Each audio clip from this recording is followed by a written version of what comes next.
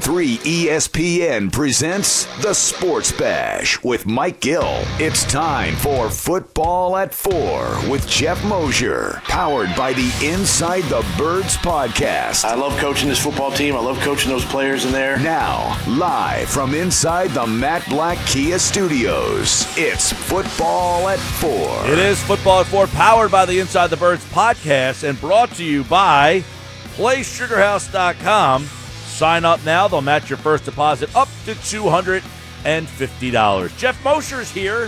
Follow him on Twitter at Geoff Mosher NFL. New podcast dropped this morning. What's going on with Alshon? How will he fit in? Lane Johnson injury report just dropped. We'll get all the insight right now during Football at 4 with Geoff Mosher here on the Sports Bash on 97.3 ESPN. He, like all guests, appears via the Boardwalk Honda hotline. Mosh, what's up, buddy?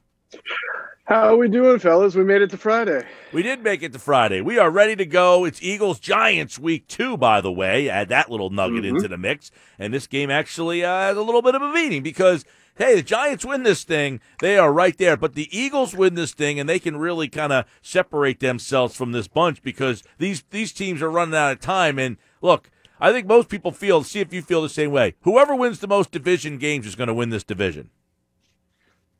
Yeah, I think that's fair to say. The way it's so tight, I agree with you. And everybody kind of playing the same schedule. So all the teams that you think the Eagles are going to either lose to or beat, you're probably feeling the same way about those teams regarding the Cowboys, the Giants, and Washington too. So yeah, I would agree with you. Whoever has the best division record, probably going to win the division. That's probably the way this thing will go. So a big win this week for the Eagles would put them in a pretty good spot. All right, how will they get it done? Let's see. Fletcher Cox did not participate because of an illness, but the likelihood is that he will play on Sunday? Yeah, I would think so. He was being held out for an illness, not COVID-related. He has, missed practice or things like this before and been able to play. So as long as nothing is, ailing him too bad that he can't get out of bed, I assume he's going to play. Craig James is out for the game. Not a huge loss there. Also considering that Crayvon LeBlanc looks like he will be back and ready to go. So I guess the other big questions, you got Nate Herbig still on this list, Jack Driscoll on this list, Lane Johnson on this list. I guess Lane Johnson is interesting because if he can't go and Driscoll can play, does Driscoll get the call at right tackle, or is that Jordan Mailata? I would think for this week it would be Jordan Mailata. I think Mailata for this week, excuse me, will be your backup swing tackle because he's been playing, because he was starting just a couple of weeks ago, and Driscoll has been out a couple of weeks. And I think the team this year is really focusing more, especially now, on the ramp-up process of getting guys back on the field as opposed to just throwing someone in a spot just because they're healthy. Yes, they played Jalen Reagor twice earlier than expected, but that's after the kid practiced and after he showed to them he could hold up. And he's also a wide receiver. But I do think you heard Doug talk about Lane Johnson and Isaac Seumalo and how they've been limited in their practice at times. He said it's a little misleading. He doesn't want people to think that they're only doing stretching individuals, but they're limited because one of them has been nursing a season-long injury and the other hasn't played since the second week of the season. So, and I'm just making a guess here, but I would think that they've taken it slowly as the week has gone on with Seumalo to try to kind of build him up to be ready for the game because with all the injuries and all the crazy kind of IR rules this year, I think you have seen guys go on IR, come back, play, go limping right off. I mean, I think that they're trying to do this thing the right way. So the only player on the 53 not available is Craig James. We just mentioned Lane. You mentioned Isaac. He is not on the 53, so he is not listed on the injury report.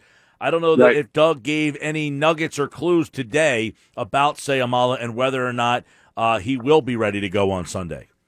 Yeah, I mean, it was hard to diagnose what Doug said. I mean, he mentioned how Seumalo has been limited, but he also said that, like I said, it could be misleading.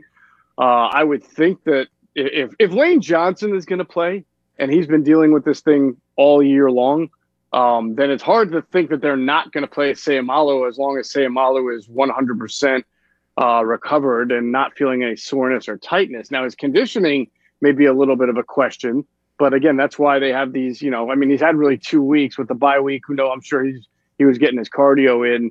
I would think if he's ready to play, they will play him.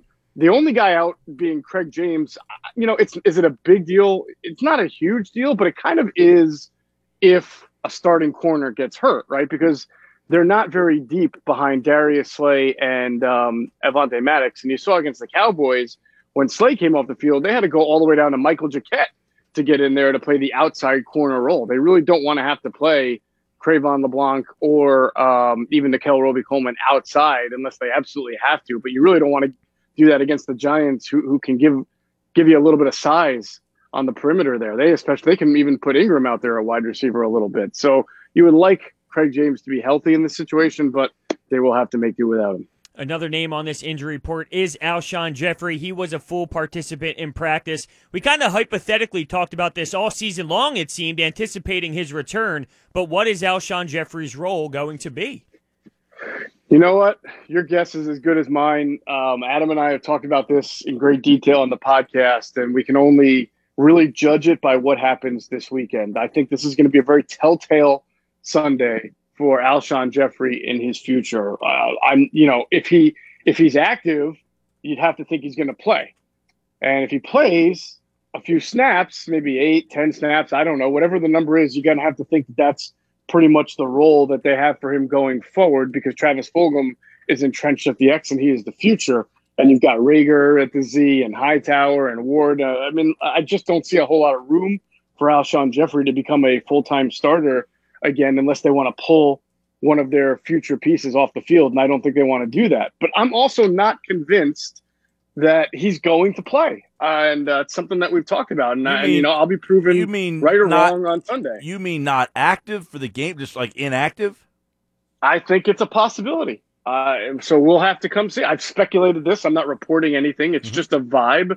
I think I talked to you guys on Wednesday about why there is risk on both sides for him even playing. There's risk on the organization side because we know the organization would like to cut ties with him in the offseason, and it won't be nearly as expensive to do so as it was this past offseason. And you can't cut ties with him if he's hurt. So if he gets hurt again, then if you want to cut ties, right, then you got to pay an injury settlement. And they're trying not to pay him any more money. And for Alshon, you're going to be a free agent this offseason, or probably maybe traded, but more likely cut and going into free agency. You know that teams are already kind of leery about how much they're going to spend because the salary cap may be going down. The last thing you want to do if you're Alshon Jeffrey is get hurt over these next 8 games and limp into a tenuous free agency. You want to be healthy, right? You want to show teams that you've lost all this weight, you're athletic, you can go and work out or take a physical for them, and that you're ready to be the Alshon of maybe a year or two ago, and you can't do that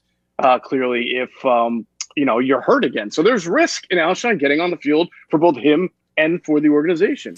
Now, Doug did say today that we have a plan for him. We need to get through another day of practice first, but he said he's a veteran player. He's been one of our starters, but he did say we have a plan for him. So I kind of read this as, and again, I'm just trying to read the tea leaves here a little bit, that Jeffrey has a package. He's not usurping anybody in the lineup, but there will be some plays that they run for him specifically, 10 to 12. Yeah, he did say he have a plan, right? In which that would normally kind of counteract what I'm saying. However, we've seen Doug or any coach say one thing and a different thing happens. I believe he also said in the press conference, he's got to talk to Alshon about, what they're going to do. And, again, if Alshon says, yeah, I'm ready to play, but you know what?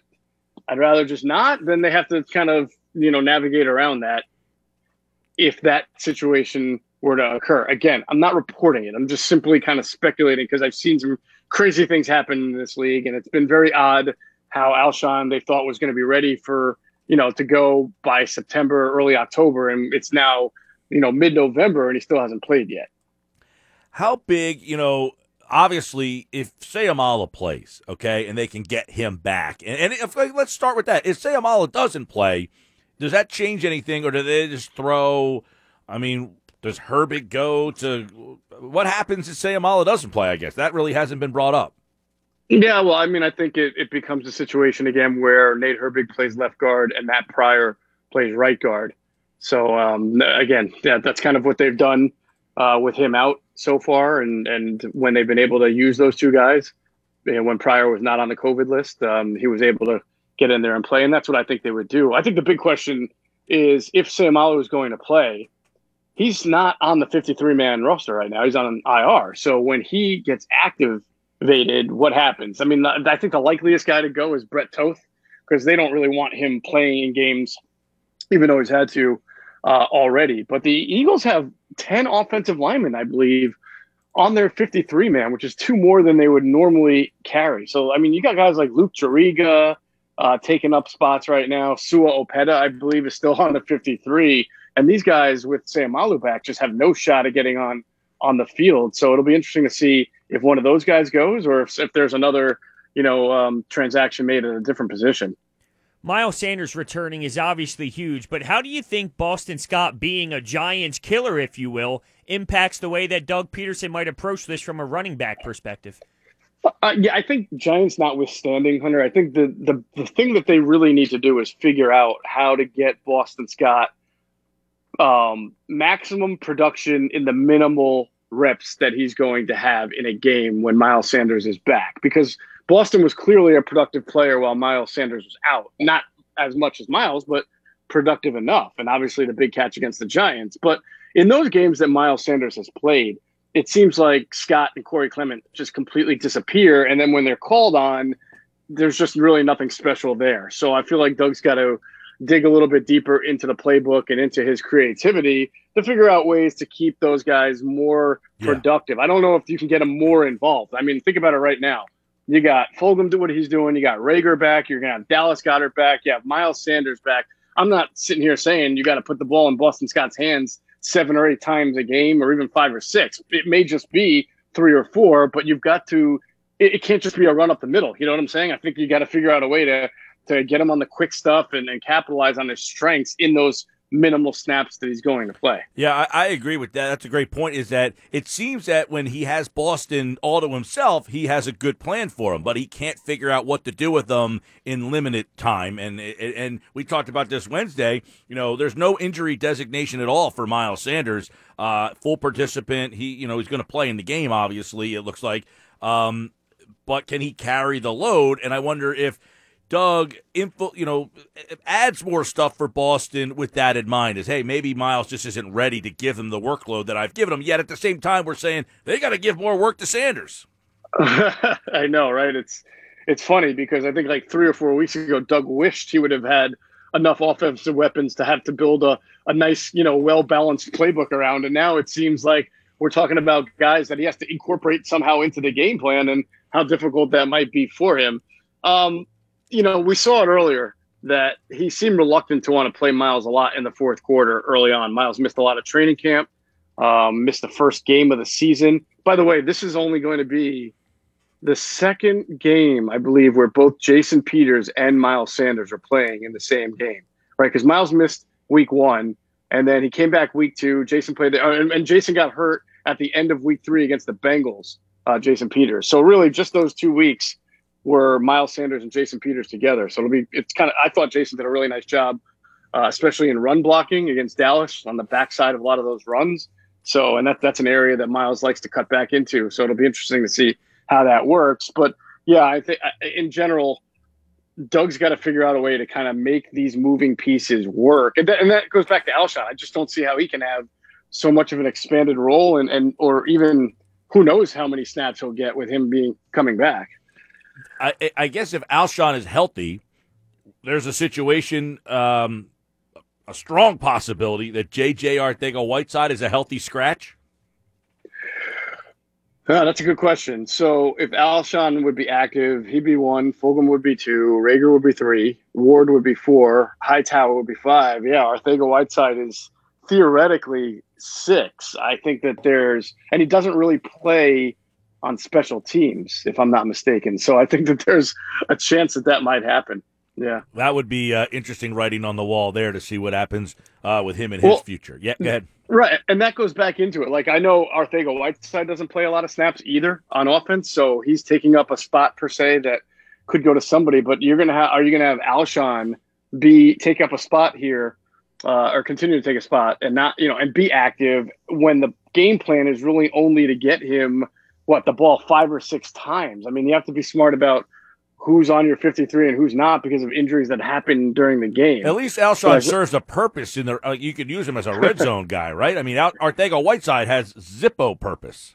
Well, that's how we tend to think, right? But I bet you if you talk to the coaches, right, and there is a little bit of truth to this, when they do want to run and go a little heavy up front, they get Arcega-Whiteside on the field, and he has been a good blocker.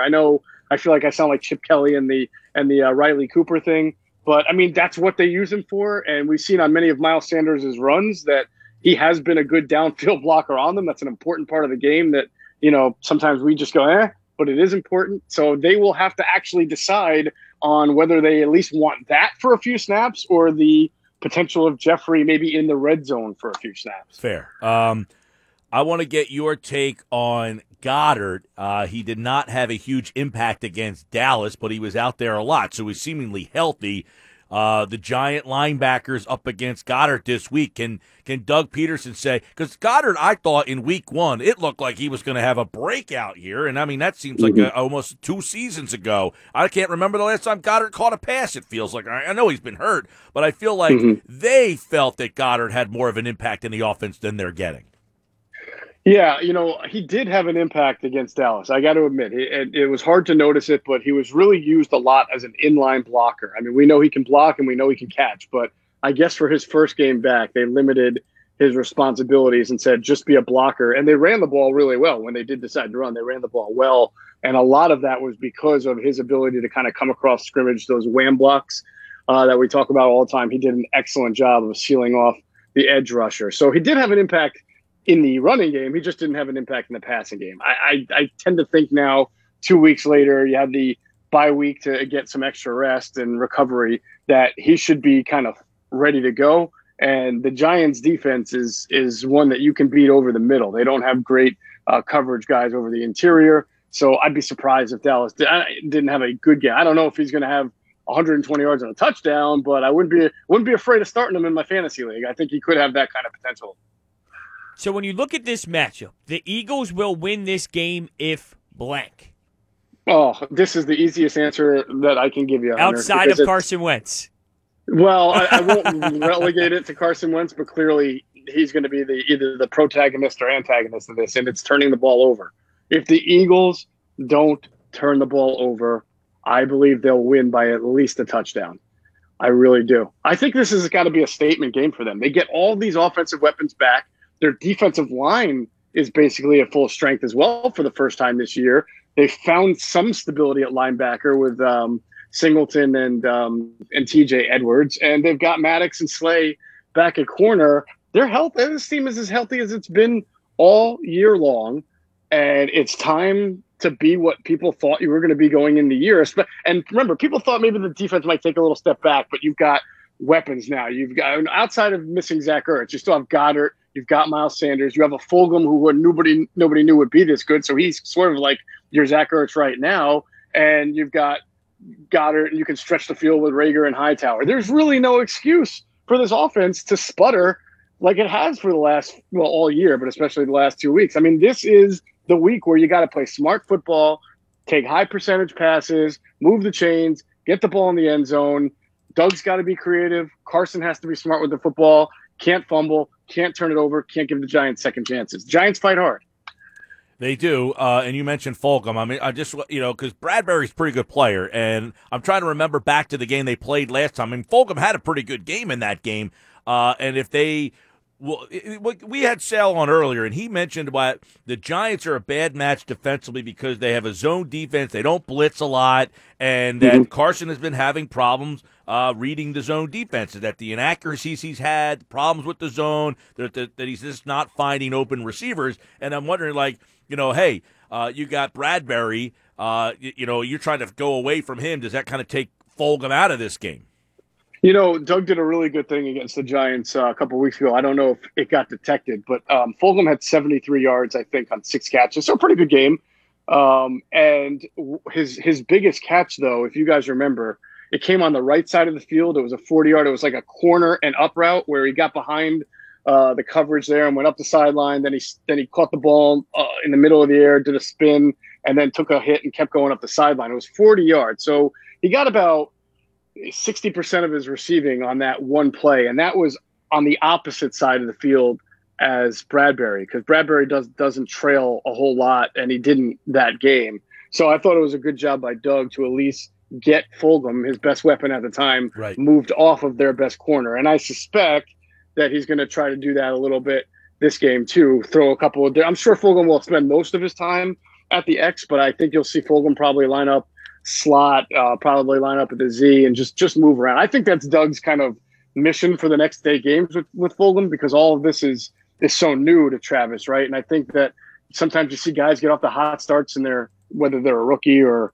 year 2, and then kind of settle back in or regress to the mean where the defense pays attention to them a little more. So I think Doug's really got to make sure that Travis is fully invested every single game and keep the offense lively around him so that the ball is constantly in his hands. The last thing with the wideouts, I wonder, and I don't know if they've said this inside the organization, or if they feel like they're not getting as much as they hoped from Rieger. Because you already had people who are like, they should have taken X, Y, or Z. I feel like people are already making judgment on Rieger because Jefferson's had, now, like Jerry Jeudy had a big game, but he hasn't been consistent. Ruggs hasn't done nearly as much as people thought. CeeDee Lamb hasn't done as much. So I feel like, the rookie receivers have had big moments, and Rieger hasn't had a lot of those big moments. Some of it's because of his injured, but when he has played, he has that one catch that everybody remembers in the first game. But has he given them as much as they had hoped? Well, I mean, I think the injuries really are why he has not. It's more that than he's missed so much time because of that surgery that it's been hard. You're right. He had that nice week 1. He got hurt, I think, in week 2, right? I think it came against the Rams. Yeah. The Rams, yeah. And then he was out for so long. He came back. I think we think differently a little bit about his game against Dallas if he actually caught that ball at the end there, which he should have caught. I know it wasn't perfectly thrown, but he should have caught that. Then that becomes like a 60-yard touchdown. I don't know how long it was. It would have been pretty long, and it would have added to the fact that he had already had a touchdown and a catch out of the backfield in that game. And you would have been like, you really were starting to see more of what you want to see from Jalen Reagor. But that was his first game back. I definitely think these next 8 games is kind of an opportunity to really see what he can do as long as he can stay healthy. All right, Geoff Mosher, sounds like you like the Eagles. It's weird. I do. I really like them to win this game because I think they're the better team, the healthier team, and I think they have really good mismatches. The only thing I can never predict, guys, and I'm sure you guys feel the same way, is just, are they going to give the ball away as much as they've been giving up? The unforced errors sometimes that are inexplicable. If they don't do that, they win this game, I think, by 7 to 10 points. If they do that, then all of a sudden it's close, and you let the Giants team that's gaining momentum over the past few weeks stay involved, and then you can have a game like the last time they made up where it was anybody's game there. It was really a Giants game. They had it, and then the Eagles had to come back. But the Giants won last week against Washington. They win this game. They know that they're in first place, so they've got a lot to play for as well. So they can't be taken lightly. I just think the Eagles got to play a smart game. Tough to beat a team 9 straight times. That's what's up this Sunday right here on 97.3 ESPN. Geoff Mosher, Inside the Birds. Don't forget the Inside the Birds pregame show. It starts at 10 a.m. on Sunday. Adam Kaplan, Geoff Mosher, Greg Cosell, Trey Thomas. They break it all down, leading you into the Eagles and the Giants, which you can listen to right here on 97.3 ESPN. You can watch the Inside the Birds pregame show on all social media platforms. Jeff, have a good one, man. You two fellas have a great weekend. All right. Geoff Mosher, like August, appeared via the Boardwalk Honda hotline. There we go. He likes the Eagles this time. Last time he felt a little, Remember? That's sharp money. I can't get that out of my brain. So That's you're feeling sharp good. Money. Makes me feel better. They know what they're doing. Let's update that poll question. We should. At 973 ESPN. Eagles fans, how you feeling about the game? Eagles win. Eagles win and cover. Giants win. 66%. Eagles win. 22. Eagles win and cover. 11. Giants win. That's gone up a little bit. Now, how many people... Oh, just made a move. Ooh. Giants win up to 13%. Eagles win down to 60. Eagles win and cover 26. What if people bet or vote when the number is at 3? It moves to 4. Now they don't feel they're going to cover anymore. Well, it's at 4 depending on what app you have. Right. It's already there some places. But the line's moving. Maybe people feel, I don't know if they're going to cover that number. We'll get some more insight on this Giants team. Jordan Raanan, ESPN.com's NFL Nation Giants reporter. Last time we talked to Jordan, he was really down on this team. That was a couple weeks ago. How things are different. Let's find out next.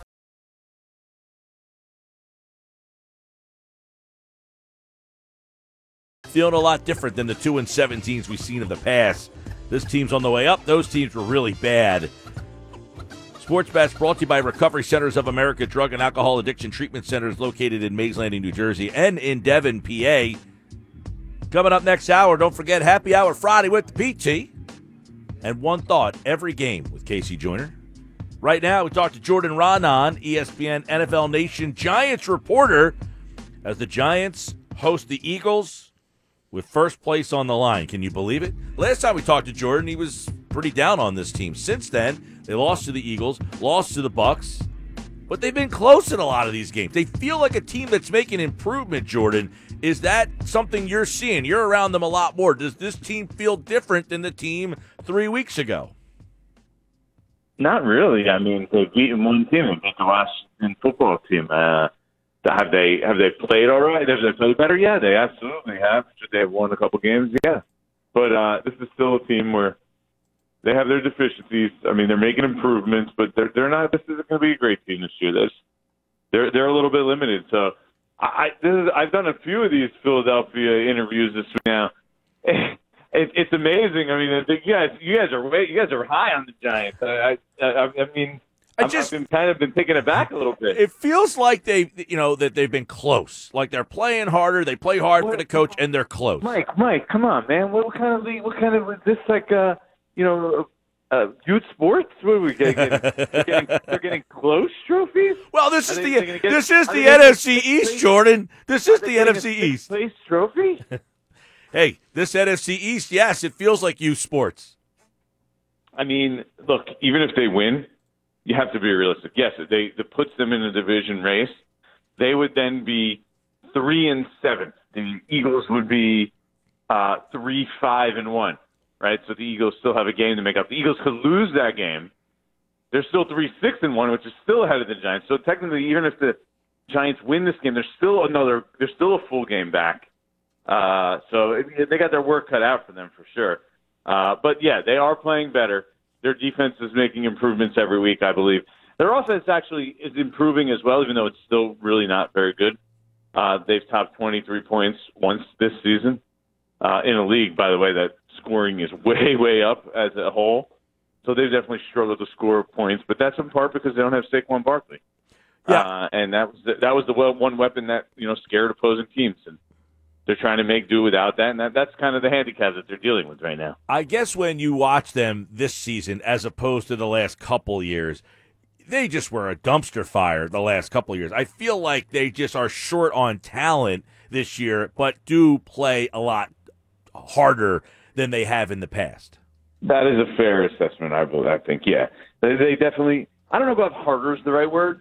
They're just more competent. I mean, they're first of all, they're still short on talent, but they're not as short on talent as they were in defensively. They're significantly better talent-wise than they were last year. That is the past couple of years. Think about it. They've added Leonard Williams. They didn't have all of last year, so they only had him for half of last year. Dexter Lawrence, another good quality defensive lineman. He's in his second year. He was, as a second-year player, you're naturally better than as a rookie. They subbed out Blake Martinez at middle linebacker for Alec Ogletree, who's not on an NFL roster. They subbed out Logan Ryan, a really quality player, for Antoine Bethea, who's not on an NFL roster. I mean, so yes, they're significantly upgraded on that side of the ball. Even though, as we said, they're still talent-wise not quite there yet. Yeah, and I think you could see that, and that's partially why you say, okay, this team is now at least competent, because there were weeks last year where you knew if they played a good quarterback, they were going to give up 40. Or any time a quarterback needed to go down and drive and go down the field, it would be 1, 2, 3, which we kind of did see at the end of that first Eagles-Giants game. right? Is Carson Wentz when they needed it at the end. He drove them down the field really easy twice. But the promising thing with the Giants is, so then they come back the following week, and you're like, okay, Wentz just tore them apart, right? Late in the game, whenever he needed it, he did whatever he wanted with really a bunch of a bunch of Joes aside of him, right? Who was left in that by the end of that game? Nobody, right? Deshaun was injured at the end, and Lane Johnson wasn't in the game anymore. Miles Sanders wasn't in the game. Alshon Jeffrey wasn't in the game. Dallas Goedert didn't play. Jalen Reagor didn't play. Zach Ertz wasn't playing, and they still drove down the field, no problem. But then the next week they go and they play Tom Brady and the Patriots, and they had Tom Brady reeling for the first half at least, and he really didn't have a great game. So they've done a great job in that regard of making the most out of what they have, and I think that is the one thing that, okay, if you're the Eagles, say, okay, they've been able to scheme things up. They've been able to confuse people hanging games. If you let them hang in games, eventually the law of averages says they're going to pull one out. What has surprised you the most when it comes to Joe Judge to this point? I remember discussing this in the preseason. You know, he has people running in practice, running sprints. It's not the player's coach that you are accustomed to, and we didn't really know what to expect. So what surprised you the most? I wouldn't say it surprised me the most, but I'd say the thing right now that pops into my head is that it impresses me the most is that this whole Golden Tate, benching last week, and he yelled at the camera late in the Tampa Bay game, throwing me the ball. He's not happy with this decreasing role. And Joe Judge, and I know, look, it doesn't surprise me because from me getting to know him, I was trying to portray this to people that he has that hard-nosed old school coach side to him, but he has a human element to him where he could pull you in and sort of hug you and speak to you and really in just an average Joe type of way, which is what players want. They want people that are open and honest with them and can talk to them. And so Golden Tate, pulls this off, and his wife complains about his role publicly, all this other stuff. Golden Tate actually liked the tweet saying that the Giants should cut him so he can go to another team. And Joe Judge benches him, puts him with the scout team first, then benches him, doesn't even take him to Washington. And somehow Golden Tate is still on board and ready to go back and, get back in the action as a third receiver, 50% of the snaps kind of guy. And that's not, to me, that wasn't a given or an easy thing for Joe Judge to probably pull off. I mean, Golden Tate could have easily just continued to complain his way until he got out of the Giants. He could have easily made it much worse than the situation that it became, right? There was a situation, Judge handled it, and I don't know. We don't know what that conversation was like behind closed doors. I don't think anybody but Golden Tate and Joe Judge do. But whatever happened in that conversation, it seems to have gotten Golden Tate back on board with his program, which is an accomplishment, to say the least. I mean, those veteran players, those are the ones that you're worried about of whether they could buy into your program. And it seems like he's got them back in. Well, I will say, the last couple of years when you watch this Giants team, obviously the quarterback, you can probably speak more on this, where they are with this quarterback. I mean, is there any thoughts in the organization that, hey, we might not have the right guy here? I mean, because obviously there's a lot of teams around the league who are making their decisions on their quarterback. I mean, Washington's already decided a guy in the same draft isn't their guy. Does that somewhere in New York entering their minds at all? I mean, because it seems like that he is a little bit of one of the problems on this 2-7 team. Yeah, I think they're looking at it right now as, look, this guy, if we get it right, this guy's going to be good. We see enough flashes that they're still optimistic on that. Now, I also will throw in a caveat. This is a big 7 games. You got to see improvement. At some point, you got to stop turning the ball over, right? And even when he didn't turn it over last week in a win over Washington, the reality is he got damn lucky at one point in the game in the fourth quarter, with like 5 minutes left. He hits the ball off his own knee and fumbles. And he ends up, recovering his own fumble. But, I mean, when you're talking about the shape of a football, it's really just luck that it doesn't, when it bounces right back to you and when it bounces away. So you can't be that, okay, he finally didn't turn the ball over for the second time in 21 starts. You can't even leave that game and feel great about it because he put the ball on the floor twice.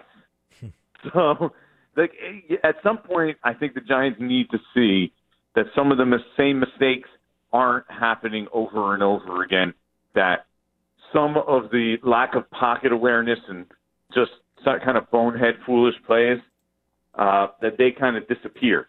So I think this is a big final 7 games stretch for both Jones and the Giants. But and Joe Jones in particular, has been steadfast in his support. And so they're not benching him, I'll tell you that much. All right, that's an interesting point there. Jordan Raanan, ESPN.com, ESPN's NFL Nation covers the Giants, and obviously you mentioned if the Giants win, they're a game closer to the top. If the Eagles win, there's kind of a little bit of a separation here. But I got to imagine if the Eagles win, you got to be honest, this division is pretty much over. I mean, in my mind, at least. I mean, they have a pretty big lead if they win this game. I mean, what is it, 4-4-1? They got a 5-game stretch coming up though, where they're not going to be favored in any of those games. I mean, unless they're but that's a 2.5 game lead with 7 to go. That's pretty big, especially when we're talking about how many. It's not like these other teams are going to put together 5 in a row. You know, right. Putting together 5 in a row. Nobody. Crazy to think. I mean, Washington and the Giants are going to be underdogs in pretty much every other game they play this year. Now, what was the reaction out there after that Eagles game the last time when Ingram dropped that pass? I mean, they had to feel like, my God, we're right there. Yeah, they blew. They let that game away. Exactly. So, I mean, they got to feel. That's exactly what they felt that game. I mean, they thought they should have won that game.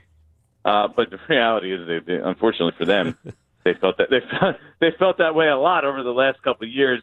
And that's why maybe I'm a little more on the negative side. I mean, you know how many times over the past 5, 6, 7 years I've heard, well, we're playing close.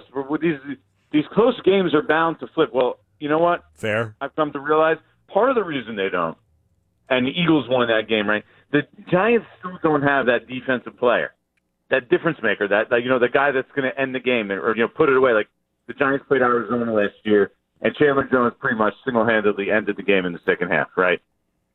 Brandon Graham did it when the Giants played the Eagles. And what Carson Wentz drove down the field, the Giants don't have that guy.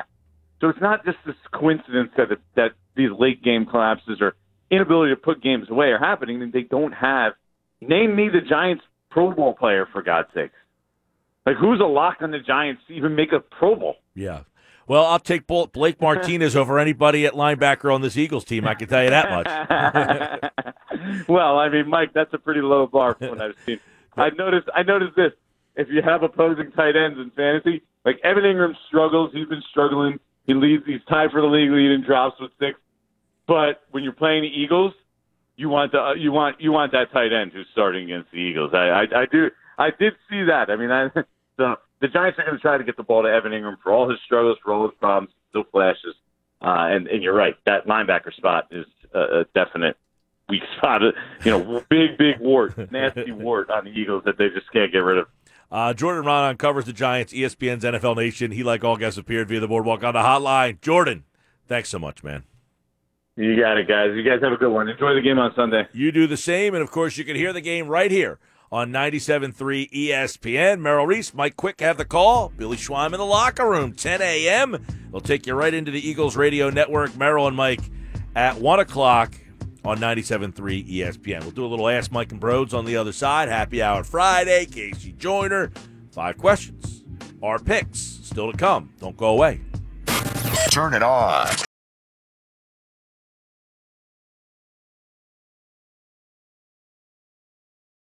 PN. All right, Sports Bash Live, 97.3 ESPN. Ask Mike and Brodes on a Friday. It's brought to you by Prop Swap, where America buys and sells sports bets. Check them out at PropSwap.com. Now, we've been telling you all week, the Masters is here. Go to PropSwap.com and buy and sell Masters tickets. I mean, there's a guy here that prop swaps these Masters tickets all day. He bought like all these underdogs, right? And then he starts selling it. He said he made big money on a Masters prop swap ticket already. Because you got a guy like, I don't know, Danny Willett, 7 under par. Well, what was he at the beginning of this tournament? You post that up on prop swap, somebody buys it. Paul Casey's still 7 under. Tiger Woods, by the way, he's in action right now. And he is 3 under, so he bogeyed one of the holes. So he's kind of dropping just a little bit, though. So go to PropSwap.com and check out how that all works. All right, what do we got? What do we got on a Friday? Well, Mark V chimes in and asks, how are your golf games? I guess maybe he's in Masters mode here.